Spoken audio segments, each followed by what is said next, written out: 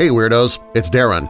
This episode of Weird Darkness is brought to you in part by my friends at MyPillow. They came to me not too long ago and asked me to try out a MyPillow and then let them know what I thought about it.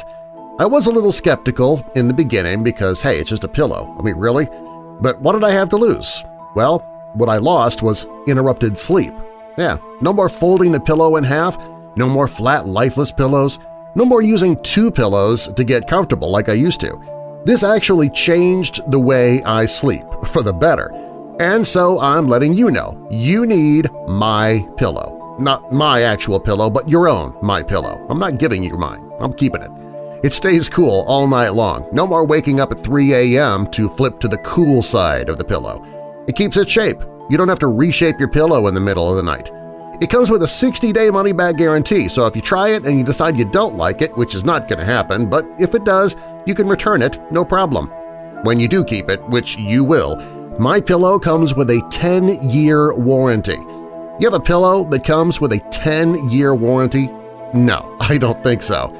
And even better, you can toss a MyPillow into your washer and dryer and boom, it's like new again. Try doing that with your current pillow and see what happens. Well, right now, as a special offer just to you, my Weirdo family, you can get 2 premium MyPillows for one low price. Just go to MyPillow.com and enter the promo code WEIRD. That's MyPillow.com and then use the promo code WEIRD. Or you can call 1-800-945-7192. That's 800-945-7192 or MyPillow.com. Be sure to use that promo code WEIRD as well. You can get 2 premium MyPillows, those are the good ones, for the price of just one. MyPillow.com and then use the promo code WEIRD.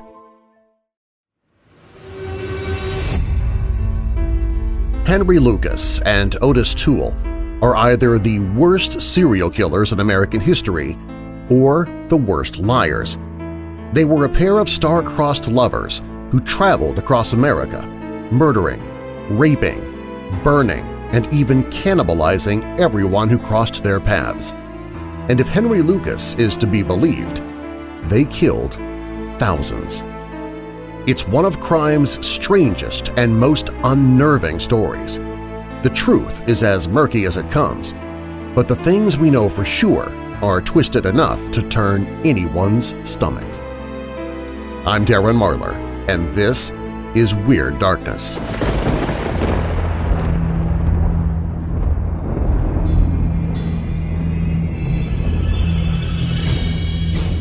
Welcome, Weirdos! This is Weird Darkness. Here you'll find stories of the paranormal, supernatural, mysterious, macabre, unsolved, and unexplained.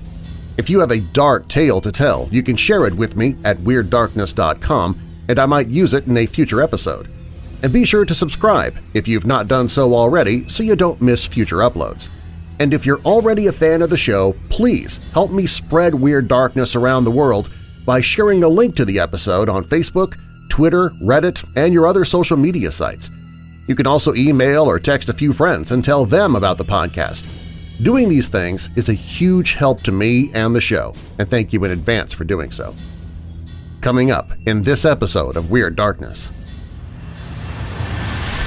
Of all of the many strange things that one can see out on the road at night, one that is certain to startle anyone is a car blinking out of existence in an instant, right before one's eyes. And there are stories coming in from all around the world. A family experiences strange occurrences all at the same time while in the car. But even stranger, they weren't all in the same car or in the same location. Ghosts can terrorize, but can they also protect? In 1990, Danny Rolling left University of Florida students cowering over the course of 3 days and murdered 5 in the process. April 26, 1865. In New York, a photograph was taken that became the most controversial photo of President Lincoln ever taken. Birthed from troubled pasts, Henry Lucas and Otis Toole were lovers and deranged serial killers whose crimes would change American laws and TV.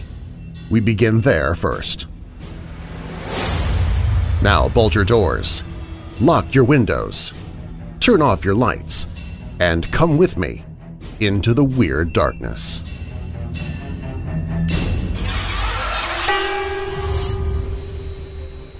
Henry Lucas and Otis Toole weren't just a murdering team. They were lovers. The two men met in 1976 at a soup kitchen and hit it off from the very first day. They moved fast. Before night fell, Lucas was back at Toole's home, sharing a bed with a man he had just met. Their lives had run along parallel lines. Both men were raised by abusive mothers who, frustrated that they didn't have daughters, had forced their sons to wear dresses. Both men had suffered horrible sexual trauma before they had turned 10, and by the time they had met, both men were murderers. Lucas served 10 years in prison for the murder of his own mother. She was a prostitute, and when Lucas was a young boy, she would force him to sit in the room and watch while she serviced her customers. He lost an eye when he was 10 because she ignored an infection for so long that it had to be removed. She'd given him a miserable and hard life. By the time he'd reached puberty, Lucas was passing his spare time torturing animals and sexually assaulting his own brother. He was 23 years old when he killed her. The two had gotten into an argument, and she physically confronted her son. She struck Lucas across the face, and, in the heat of the moment, Lucas hit back. "All I remember was slapping her alongside the neck," Henry Lucas would later tell the police. "When I went to pick her up, I realized she was dead. Then I noticed that I had my knife in my hand, and she had been cut." Toole's childhood was even harder. He was assaulted by almost every person he thought he could trust.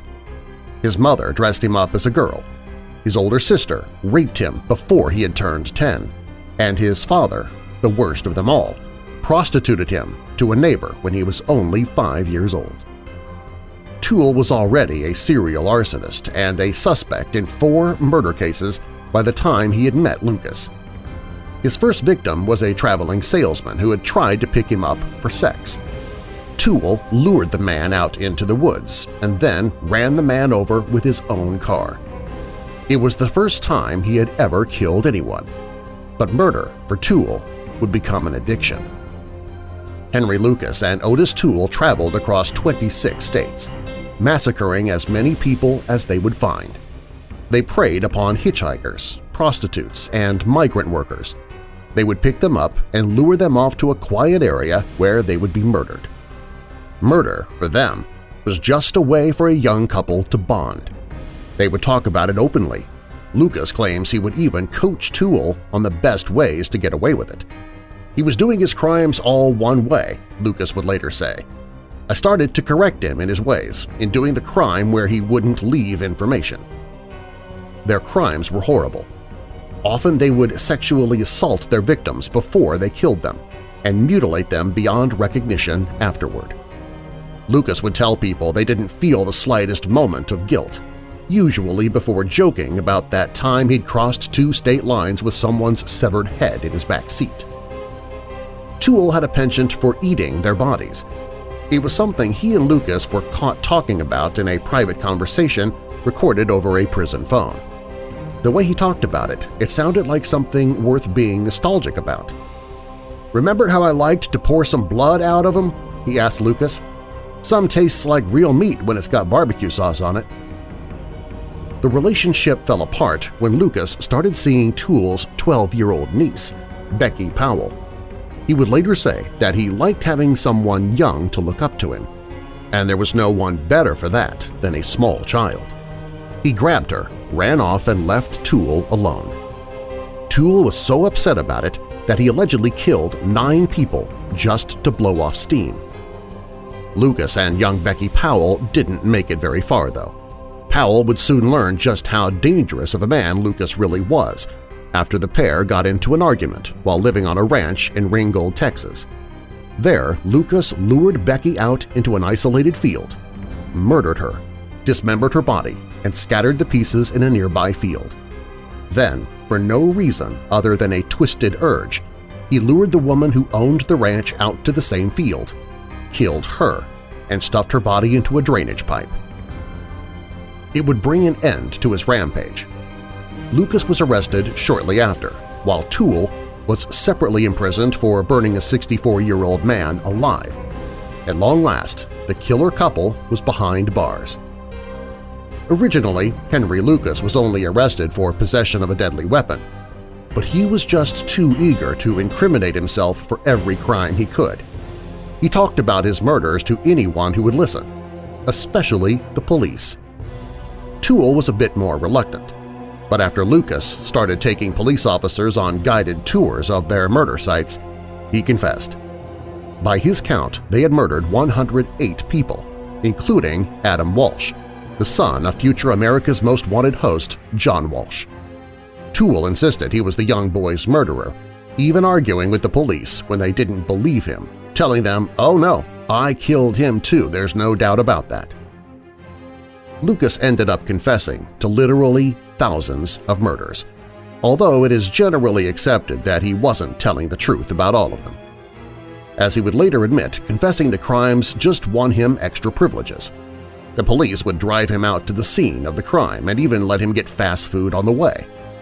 For a man already on death row, confessing to murder was just a way to spend some time outside.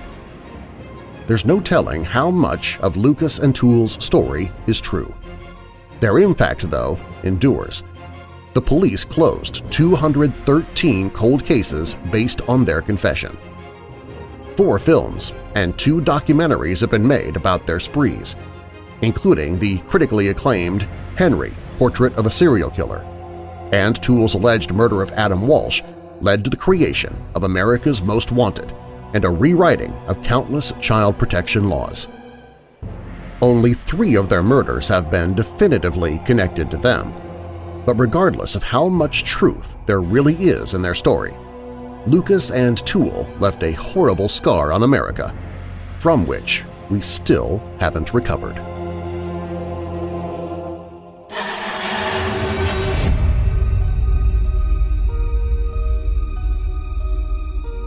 Many unexplained mysteries center upon the roads and highways that stretch out across the land, from strange creatures lumbering out from the murk and unidentified flying objects to ghosts, phantom vehicles, and everything in between. One species of weird phenomena joining the ranks of odd things that one may encounter upon dark, lonely roads of the world is that of vehicles that just seem to abruptly vanish into nothingness, simply there one moment and gone the next. Cars vanishing into thin air without warning and right before people's eyes seems to be actually a more common phenomenon than one might at first think, if various reports are to be believed. Indeed, glitch in the matrix-type threads quite often feature bizarre accounts of this happening, such as one report from a poster called Pixel Pants on one such forum on Reddit, who gives his or her experience thus. I was gathering up my dishes from lunch and saw a silver car being driven by a woman pull into my driveway. I was kind of surprised because A, I live at the end of a street, and B, there's nowhere to turn around here. The minute I saw her pull into the driveway, I walked outside figuring she might be lost or just looking for a place to turn. It takes all of 10 seconds to walk from where I was to the outside. Even if by some odd chance she happened to back out of that narrow space, I would have seen her car continue down the road until she had enough of an area to back into and go straight. But I walked outside and saw nothing. Absolutely nothing. She would have had to have had stunt driver-level skills to try and turn around and speed off that fast, and even then you'd have seen a trail of dust or smoke. I'm just a bit shaken and a bit freaked out by it all. And before you ask, I'm not on any hallucinogens or anything like that would make me see something. I get plenty of sleep. It's just absolutely the weirdest thing. I've never seen this car or the woman driving it. My neighbor's out here mowing his lawn as nonchalant as can be. Just about as bizarre is an account relayed by another poster, who claims to have been on his way out of a one-way exit from his place of employment when something very strange happened as he pulled up to the stop sign. He claims that this road was technically for right-hand turns only, but that he would sometimes illegally go straight ahead to enter a road just across the street if no one was looking. On this occasion, he says that a large black SUV suddenly pulled up behind him at the stoplight, and he describes what happened next thus. I get a bit nervous because I feel funny about people watching me ignore the right turn only sign. Sometimes I just end up taking it instead of going straight for lack of judgment. Nobody's coming from either side and I really contemplate just turning right, but last minute I just decide to go straight as I usually do, and the car behind me could deal with it. So I hit the gas and start across the street, and I see that the car is actually doing the same thing as me. Once we both are onto the road — it's a quiet road with mostly trees and maybe one or two houses further down — it's following behind me. I'm keeping my eyes on my rearview mirror at this car for whatever reason, and in all honesty I blinked and the car was gone. Broad daylight, no driveways that they could have turned into, just trees. I even looked to see if they had pulled over or something, but no, the car was nowhere in sight. It literally just disappeared. And trust me, I searched through every possibility in my head about where it could have gone, and there's just no way. Weirdly enough, I don't actually remember seeing anyone in the driver's seat. I don't know if the window was tinted or what, but that's something that kind of baffles me as well. Off the very same thread is yet another unusual case, and this time the phenomenon was witnessed by two people. The witness, calling himself Worrell, told of his peculiar experience. So I was driving home from school with my friend on my usual route, and at one point we have to drive over a highway. There's a big hill kind of thing, and right after the hill is a stoplight, which usually causes a lot of traffic. To the left is a dirt road separated from the street by a ditch. Anyway, as we're waiting in a long line of cars to get past the stoplight, my buddy notices a car driving on the dirt road in the opposite direction we're facing. I'm already a little weirded out at this point because, first of all, I would have seen the car as we were going over the hill, and second of all, I had no idea where it could possibly be going, as the dirt road ends at the highway that I just crossed over. I'm going to point out now that it was a pretty distinguishable car, white and kind of old-timey. I don't know enough about cars to name a model or anything. At this point, the light had turned green and I made a left, looking back to see where the car was. It was not on the dirt road, nor in the line of traffic. I looked at my friend in disbelief and he just muttered, "What the?" I have no explanation for this, and it was pretty unsettling.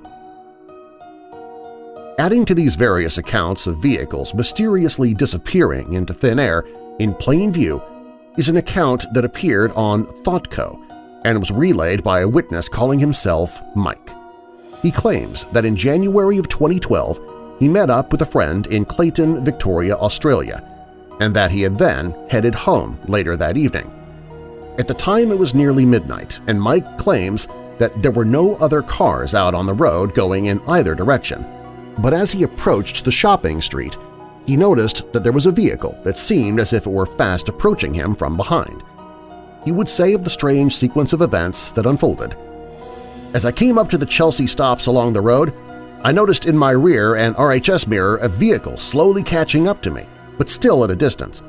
I thought it odd that he would be slightly speeding, especially through the shopping strip as it has lit-up road signs indicating 60 kilometers per hour, which changed to 40 during the day.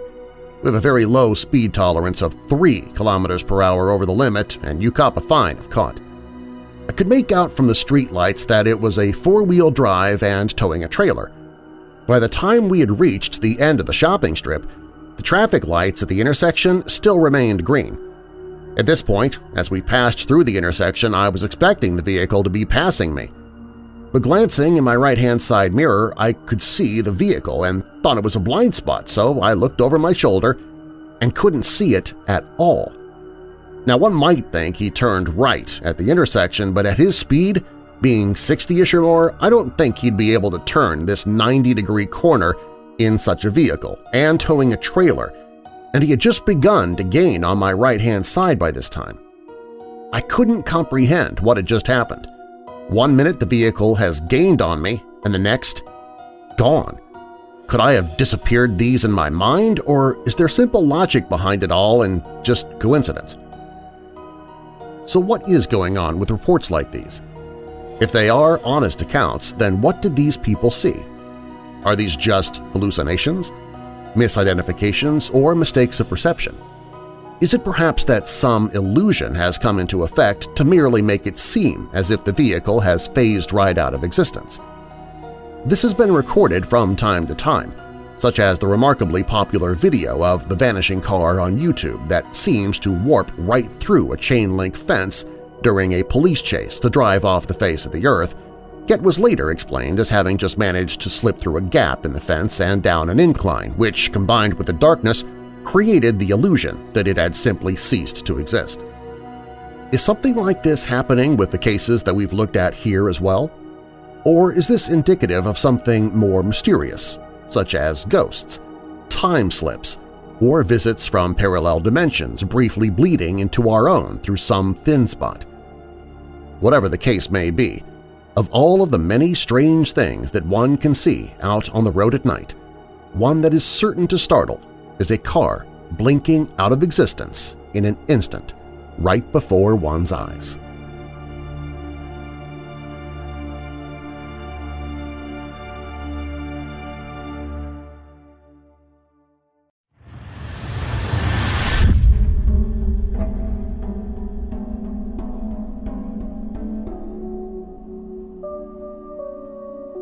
Keep listening, there's more Weird Darkness to come.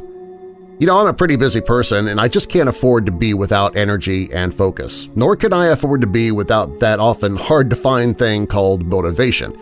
Fortunately, I found the solution a few months ago. It's Dawn to Dusk. Most people only need a single capsule. I take 2 each morning around 8 a.m. Not only does it give me the quick jolt of energy I need as I start my workday, but it lasts a full 10 hours. 10 hours. Your high-calorie energy drink is not going to do that for you. It's totally safe, no calories to count, no salt to worry about, just the energy and focus you need to get the job done, day in, day out. If you find yourself struggling each morning as you start your day, or maybe you're like me and you find yourself dragging in the late afternoon, Dawn to Dusk is your solution. You can try it right now for yourself at brickhouseweird.com. That's a special page they created just for you, my weirdo family. That's brickhouseweird.com. And you can save 10% off Dawn to Dusk if you use the promo code WEIRD at checkout. That's brickhouseweird.com, and then use the promo code WEIRD. You can save 10% off your bottle of Dawn to Dusk.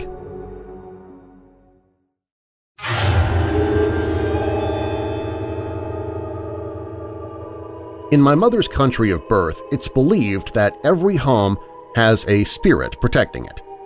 You could call it a guardian angel or intelligent haunting, it doesn't matter.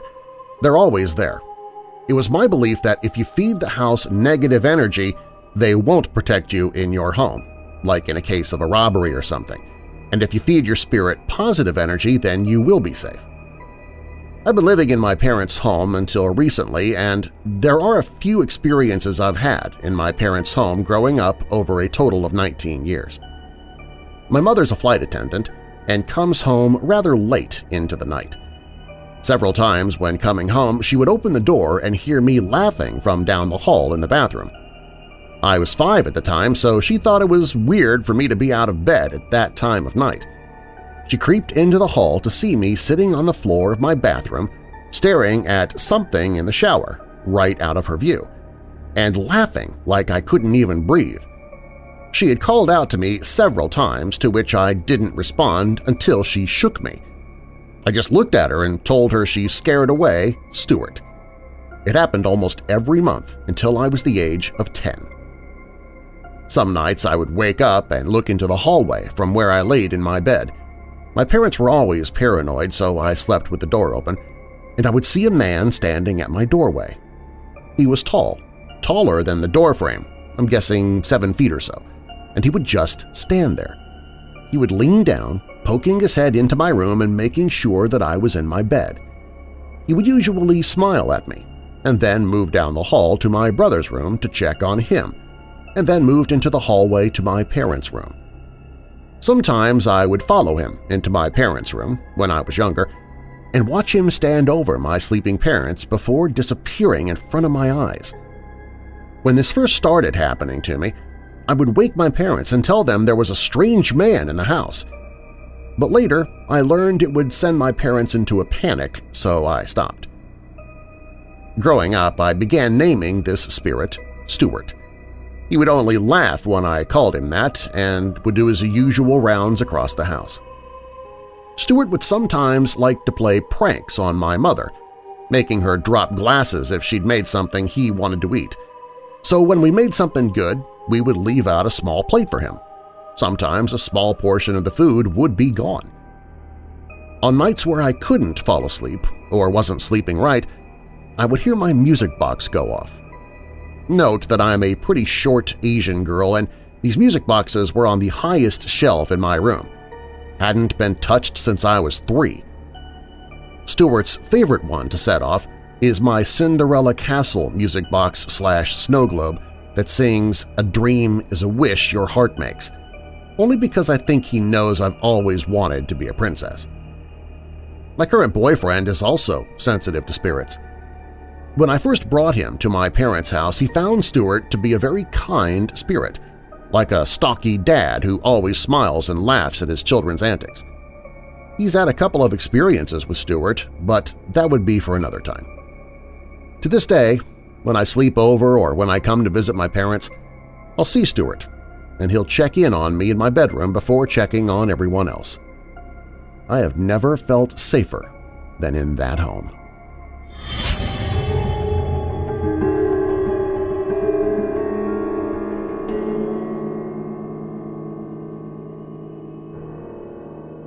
I've always had a fascination with the unknown, whether it be paranormal, extraterrestrial, or other. Although I was curious, I was also heavily skeptical, even when growing up. My father was the opposite, as he would always make jokes about the ghost hunter shows we watched together. When I was 10, I played Little League football, and my father would always take me to the games. One night we were driving back from one of my games. My mother had come to my game as well, but she drove her own car because she came after work. My brother had rode with her. It was a clear night, not a cloud in the sky, and the moon was full, so the road was illuminated well. We were taking a back road shortcut home and drove through a heavily wooded area which blocked the moon's light. The trees were so thick, without our headlights it would have been near pitch black. I was flipping through the radio stations and stopped just in time. If I had looked up a second later, I'd have missed it. I looked up ahead at the road when a glowing ball of light came flying out of the woods from the right side of the road. It flew out right in front of our car and disappeared into the trees to the left side of the road. It took no more than a couple of seconds to cross us and vanish. It was so fast my father didn't even slow down. I was scared stiff. My father didn't slow down and didn't say a word, so I'd wondered if he'd even seen it. We sat quiet for the next 10 minutes of the drive, when finally my father looked at me and said, "Did you see that too?" I was relieved that I wasn't seeing things, but shocked because of how skeptical Dad is of things.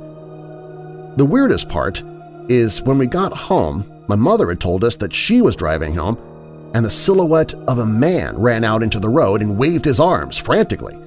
She slammed on her brakes so hard her head got jerked down near her lap, and my brother almost fell into the floorboard of the car. When my mother looked up after stopping, there was no one there. We hadn't told her what we saw before she told us. I still, to this day, do not know what I saw.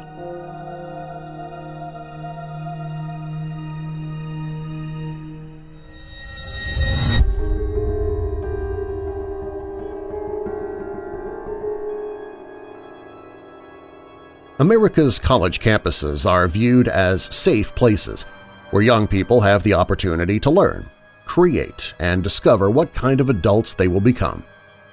Every so often, though, violent acts remind us of the vulnerability of college campuses and the young adults who call them home. In 1966, Charles Whitman climbed to the top of a tower at the University of Texas and picked off 15 victims with a rifle. In 1978, one of the most infamous serial killers in history, Ted Bundy, savagely attacked 5 women on the campus of Florida State University, killing 2 of them. But not all campus attacks are so widely known. You may find the story of Danny Rolling less familiar. Over a 3-day period in August 1990, Rolling terrorized the University of Florida in Gainesville and brutally murdered 5 students. Rolling was born in Shreveport, Louisiana in 1954 and, as is often the case with multiple killers, endured an abusive childhood, primarily at the hands of his police officer father. Rolling was constantly in trouble with the law as a youngster, and his lawlessness continued into adulthood. He was arrested for crimes ranging from robberies to spying on women getting dressed. He had trouble holding down a steady job, and he spent time in prison. In May of 1990, Rolling got into an intense fight with his father. During a physical altercation, Rolling's father lost his eye and ear.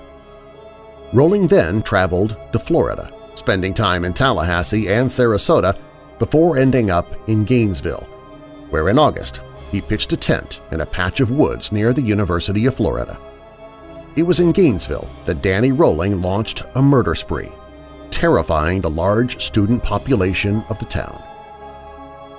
On August 24, 1990, Rolling broke into an apartment shared by Christina Powell, 17, and Sonia Larson, 18.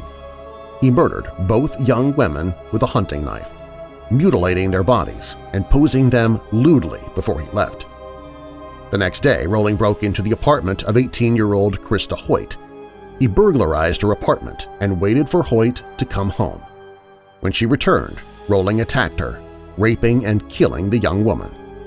Rolling decapitated Hoyt and left her severed head on a shelf facing her headless body. On August 27th, 2 days after the murder of Krista Hoyt, Rolling broke into yet another apartment in Gainesville, this one belonging to Tracy Pauls and Manny Taboada, both 23 years old. Rolling struggled with Taboada, a 200-pound former high school football player, but eventually killed him, then raped and killed Pauls. Like his other victims, Rolling posed Paul's body. Students in Gainesville were understandably shaken by the deaths, and with the killer still at large, fear was palpable in the town. The University of Florida shut down for a week. Gun sales soared in Gainesville, and roommates slept in shifts and added extra locks to their windows and doors. Meanwhile, Danny Rolling had left town. 10 days after his last murders, on September 7th, police arrested Rolling in Ocala, Florida, about 40 miles from Gainesville. The officers there picked up Rolling for robbing a grocery store, and they had no idea that they had a serial killer in their custody. Rolling sat in the jail until January 1991, when investigators from Gainesville started to look into prisoners who had been arrested in other parts of Florida after the student murders. A dentist had removed one of Rolling's teeth while he was in custody in Ocala. The Gainesville Task Force ordered a DNA test on the tooth and found that it was consistent with DNA evidence left at the scene of one of the murders in Gainesville. Rolling denied he committed the 5 murders, but after more investigation, he was charged for the crimes. At the start of his trial in 1994, Rolling unexpectedly pleaded guilty to the Gainesville murders, telling the judge, "There are some things that you just can't run from." Rolling bragged that his goal was to become a well-known serial killer like Ted Bundy, who had terrorized Florida and many other states over a decade earlier. He was diagnosed with antisocial personality disorder and borderline personality disorder, and after his trial was sentenced to death for the murders in Gainesville. Investigators also believed Rolling had committed the triple murder of a family, which included an 8-year-old boy, in Shreveport in November 1989, but he was never charged with those crimes. While in prison, Rolling created many pieces of art, and he co-wrote a book about his life and crimes titled The the making of a serial killer. On October 25, 2006, at the Florida State Prison in Stark, Danny Rolling was executed by lethal injection. He was 52.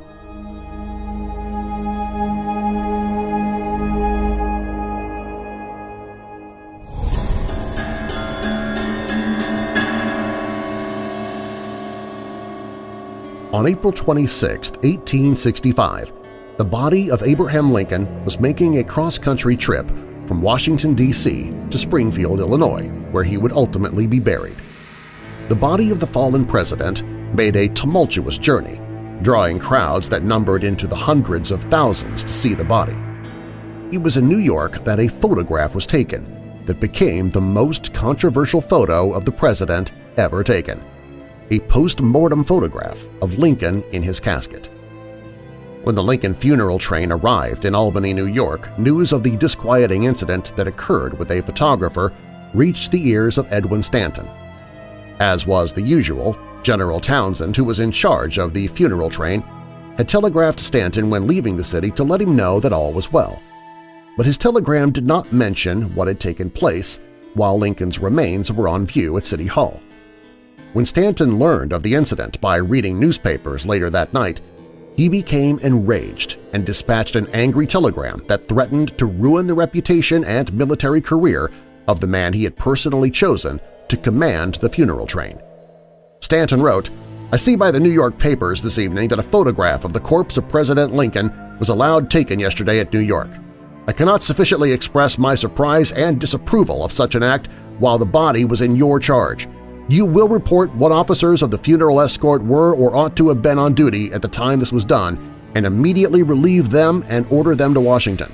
You will also direct the Provost Marshal to go to the photographer, seize and destroy the plates and any pictures and engravings that may have been made, and consider yourself responsible if the offense is repeated." Stanton ordered Major Eckert at the War Department to make sure that it was sent and hand-delivered to Townsend that very night.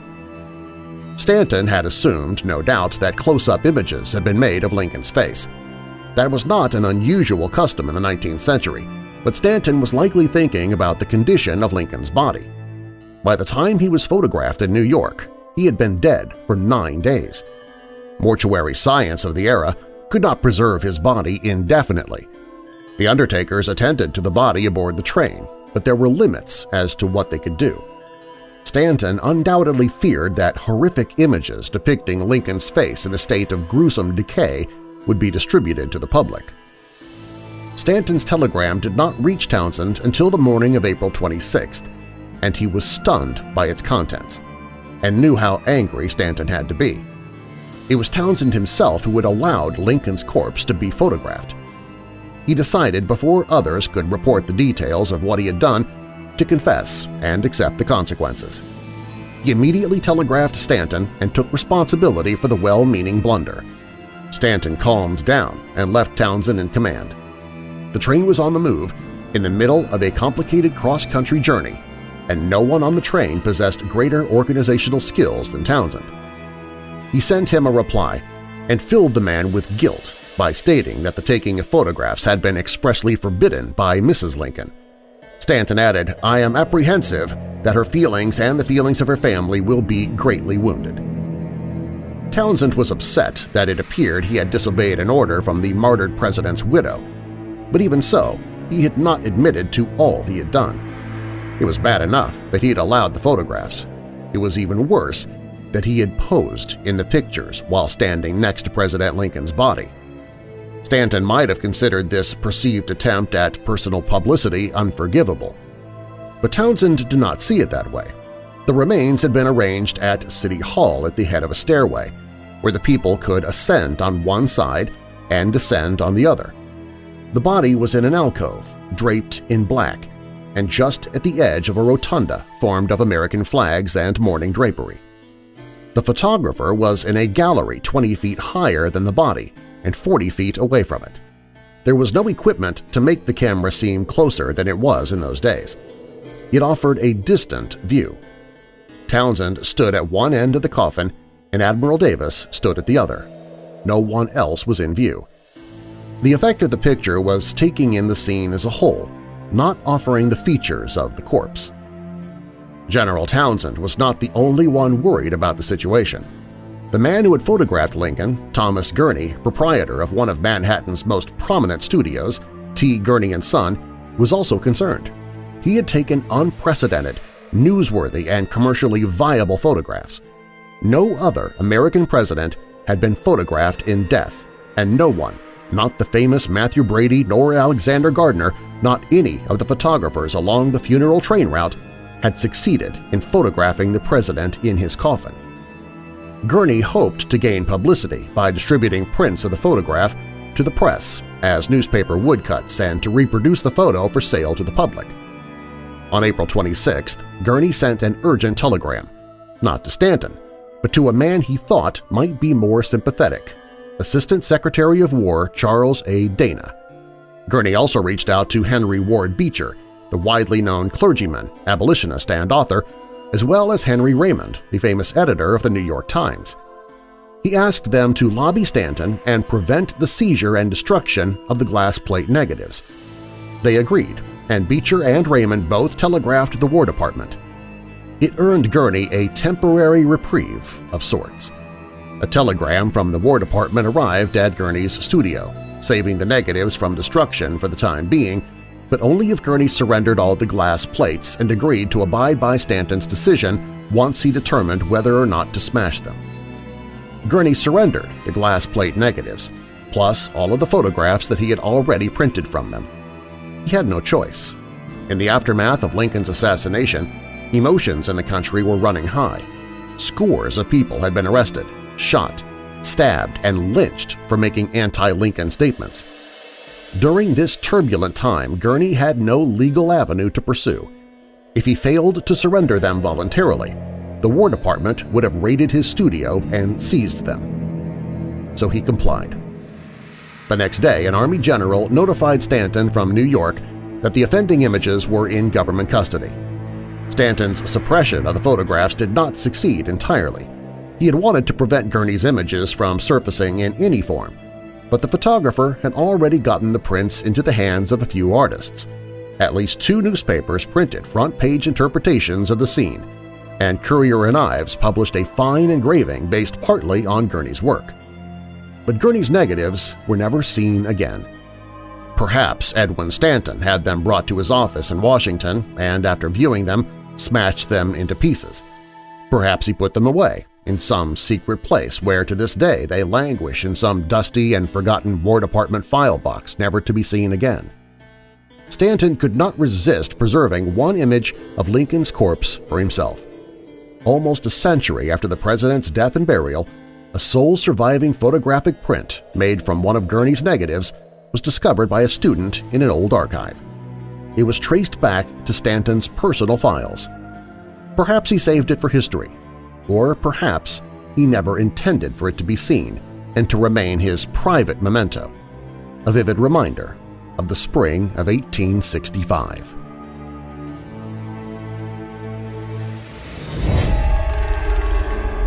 If you like the show, please share a link to this episode on all of your social media.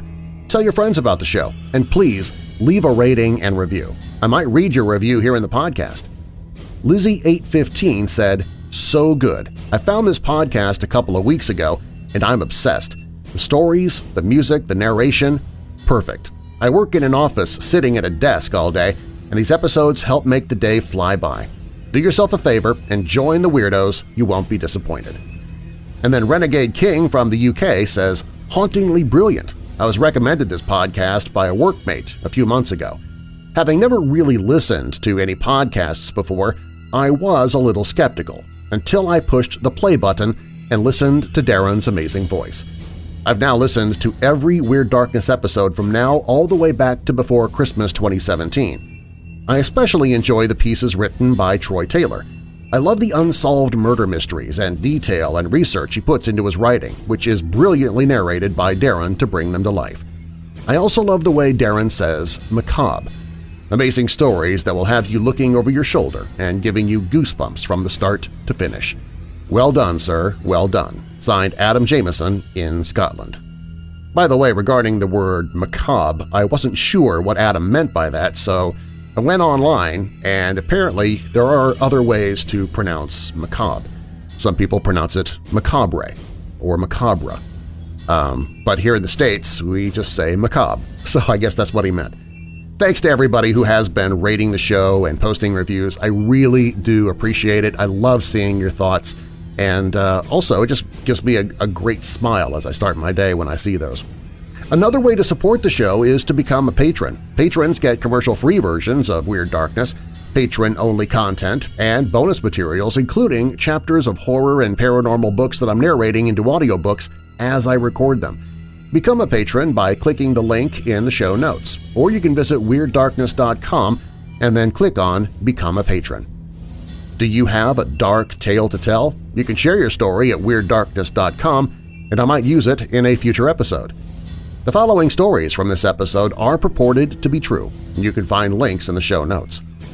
Baffling Cases of Cars Vanishing into Thin Air was written by Brent Swancer. The Glowing Ball was written by Taylor B., which was submitted directly to WeirdDarkness.com. The Gainesville Ripper was written by Matt Gilligan. The Forbidden Portrait of Abraham Lincoln was written by Troy Taylor. Stuart, the House Spirit, was posted at YourGhostStories.com, and The Confession Killers was written by Mark Oliver. Music provided by Midnight Syndicate and Shadows Symphony. You can find links to both in the show notes. Hey, if you'd like to meet me in person, this coming weekend I'm going to be in Wheaton, Illinois at the DuPage Comic-Con. That's going to be June 16th. The next weekend after that, June 22nd and 23rd, that's a Friday and Saturday, I will be at the Haunted America Conference in Alton, Illinois, and then on Sunday, June 24th, I'm going to have a table at the St. Louis MightyCon in St. Louis, Missouri. A very busy weekend. Soon after that, I'll be heading to Chicago, Illinois, Louisville, Kentucky, Ottumwa, Iowa, and a whole lot more.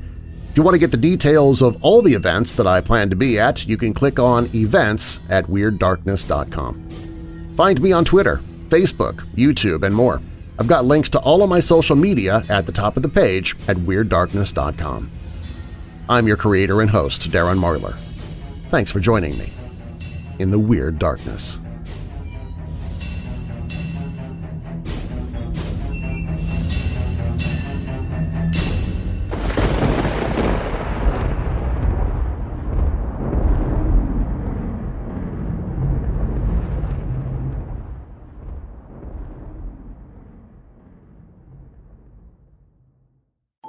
This episode of Weird Darkness was brought to you by the Nocturnal Reader's Box.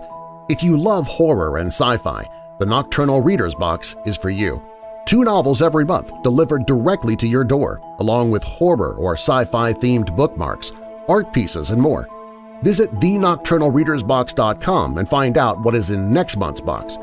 Get 15% off your first 6-month subscription by using the promo code WEIRD15. That's all one word, WEIRD15. Sign up now at thenocturnalreadersbox.com or click the link in the show notes.